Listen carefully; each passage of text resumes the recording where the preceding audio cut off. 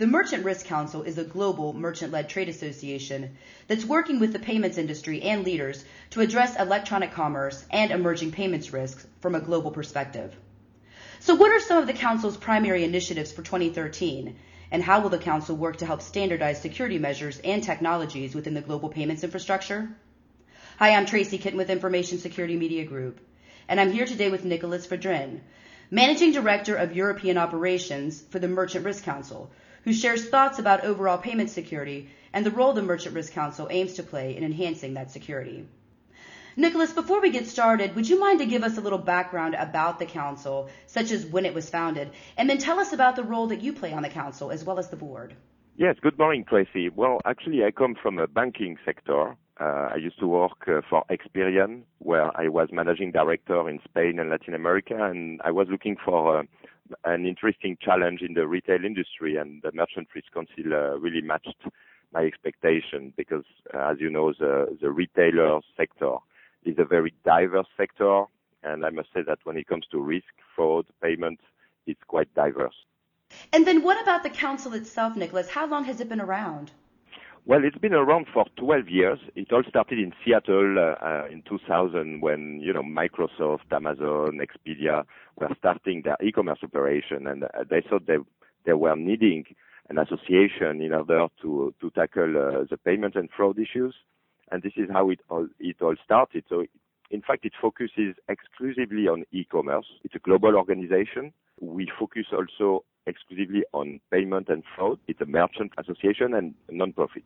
How are you working with merchants internationally to enhance security? Well, we focus mainly on 4 programs. First, we want competitors to speak to each other because we think that payment and fraud is not a competitive issue. So, we would like an Adidas and a Nike to exchange on a regular basis information on that sector. And this is what we call our networking program. The second pillar of our activity is education. We want to delivering a cutting-edge education when it comes to fraud prevention and payment diversity. We also publish some benchmarking data. We are a trusted party of the industry. Sometimes when it comes to security, what you read in the press is not necessarily the truth. So we gather those data anonymously from our members and publish them widely. And finally, we do a little bit of advocacy. So we are not involved in any lobbying, but we bring together all the stakeholders of the industry. Now, I wanted to ask you a little bit, Nicholas, about some of the recent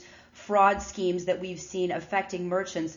Over the course of the last several months, we've seen a lot of POS and network security concerns that pose risks to cardholder data. A lot of this, of course, has been in the United States. But what would you say are the greatest concerns the Council now faces where merchant payment security is concerned? The first thing is that there was a massive shift last year when it comes to security because although it is true that the main challenges were observed in the U.S. at first, we observed that it is moving to Europe. Reason being that you guys in the U.S. persecute fraudsters and hackers much better than the European law enforcement authorities. So if you're a fraudster or a hacker, you would prefer to develop your activity in Europe now because you know that you won't have the FBI or the U.S. Secret Service on your neck.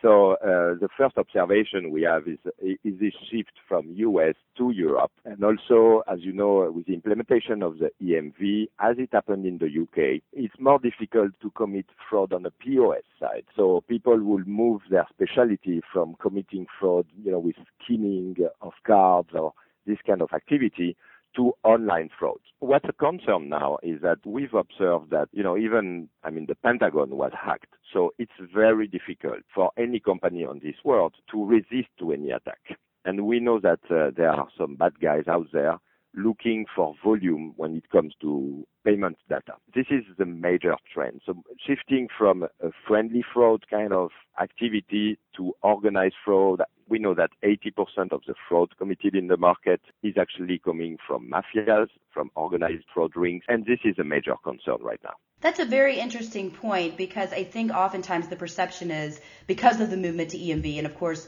what we're talking about here is card not present fraud. It sounds like what you're saying, you're seeing upticks in parts of Europe. But because of the move to EMV, we talk a lot about fraud migrating to the U.S. So I'm wondering from, this kind of high level perspective as we're seeing different types of fraud migrating from the U.S. to Europe and vice versa, How is the council working with different entities that touch the payment space? We need to bring together all the stakeholders of the industry so they get a better understanding of each other's activity.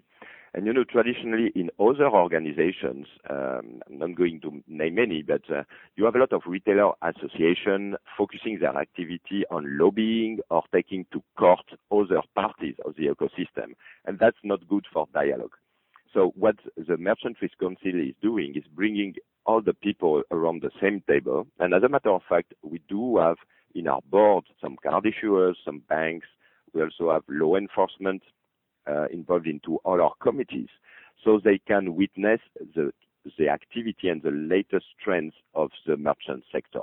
So it's pretty much, I would say, a friendly advocacy. I've been in several meetings at our conferences where all those parties reckon that they must investigate more. They must use us as a laboratory to observe the latest trends. So it's pretty much an investigation and a solution finding exercise that we are doing with all those third parties. That's a great point, and this is probably something that I should have asked earlier, Nicholas. How large is the council? How many members do you have? That's very easy. Out of the 500 top e-commerce player in the market, because we focus only on large company, we do have 350. It goes from the travel sector with the Expedia, Travelocity, Orbit, the physical goods sector, people like Walmart, for example, the digital content download, the Spotify, and so on. And finally, the gaming, and when authorized in Europe, gambling is authorized, we also incorporate those sectors.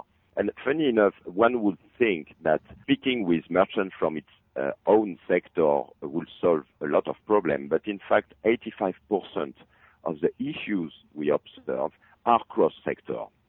And that's very convenient because when an airline company speaks with a gaming company, they can swap a lot of expertise and experience, but they are not competitors. So that they can really have an open conversation. And this is what has benefited most the industry over the last year, this swapping of information. I wanted to ask also, Nicholas, what role, if any, do the card brands play as well as payments processors on the council? Do you have a lot of involvement from those two arenas? Yes, we do. All of them are members of the MRC. Some of them sit in our board, so they can witness the conversation we have and take it forward for the development of their new product. It's not our intention to be very aggressive with card brands, but yes, to drive them quite a lot, because at the end of the day, when you have the top 350 players of the market reporting an issue, they usually react. And recently, I must say that we are very satisfied because those card brands are using us as a laboratory by organizing focus group with our key member for new product developments. We know that in the past, the relationship hasn't been very easy, but it was mainly because of interchange fee. And we are not touching any interchange fee related matters in the Merchant Risk Council. So, all the rest should be collaboration. The second trend we observe is that traditionally there was no relationship between card issuers and merchants. The merchants deal only with the acquiring side, and in fact the brands are the single point of contact to have the issuers being in touch with the merchant, and this is the recent activity we are developing. There's a lot to learn.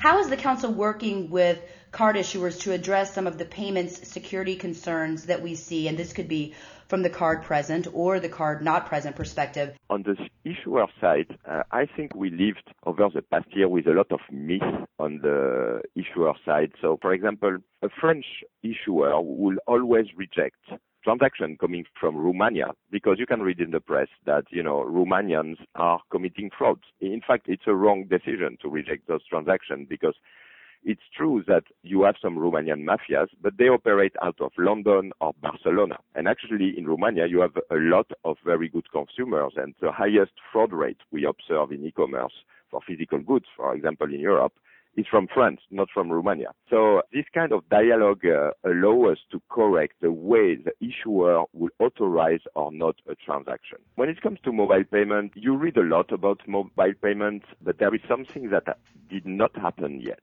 It's the consumer adoption of the technology. So you will have a lot of options in the market, too much, I would say. If you take the UK, for example, I think in 2012, you had something like 80 new companies dedicated to mobile payments that were launched. So there is a confusion both on the merchant side, but also the consumer side. What the Merchant Risk Council is inviting all the players to do is first to focus on security. We must embrace the secure technology. And the second thing, we are also observing quite a lot what will the big player do.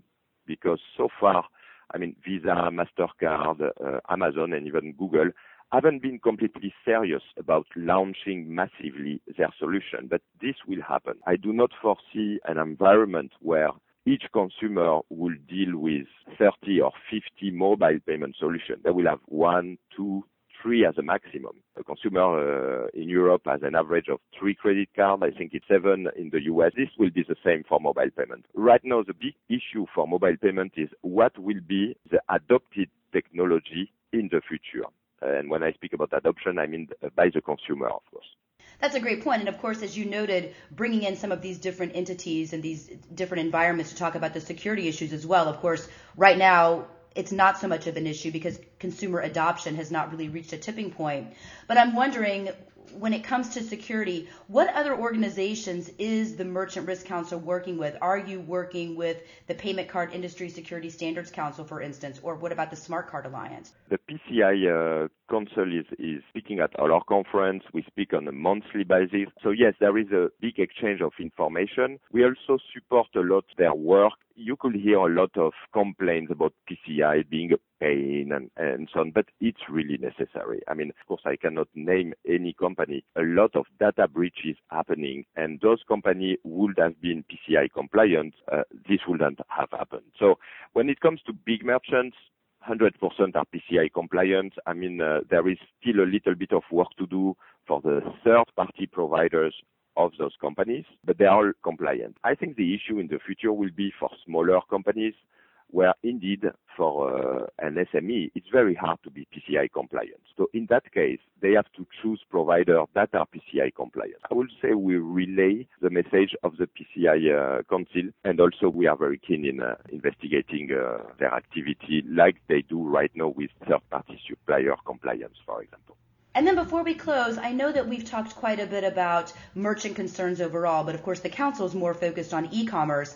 What would you say are the Council's top 3 to 5 global security initiatives for e-commerce in 2013? That's a very interesting question because, as you know, the future is not clear when it comes to security, fraud, and also payment. So we have 3 main, focus for the next coming months. First, because of the crisis, a lot of merchants are asked by their CEO to go abroad very quickly and expand their business. So I would say, for example, I met yesterday a lot of the key players in the US who do not have activity yet in Europe, and they are asked to expand to Europe very quickly to raise their sales. But this is not an easy task when it comes to payment or fraud. So, for example, in the US, you have a lot of data to rely on. As you know, in Europe, data is always an issue. There is a lack of availability of data. And also, it's a very payment diverse environment. Every country will have their own national schemes. So the first pillar of our activities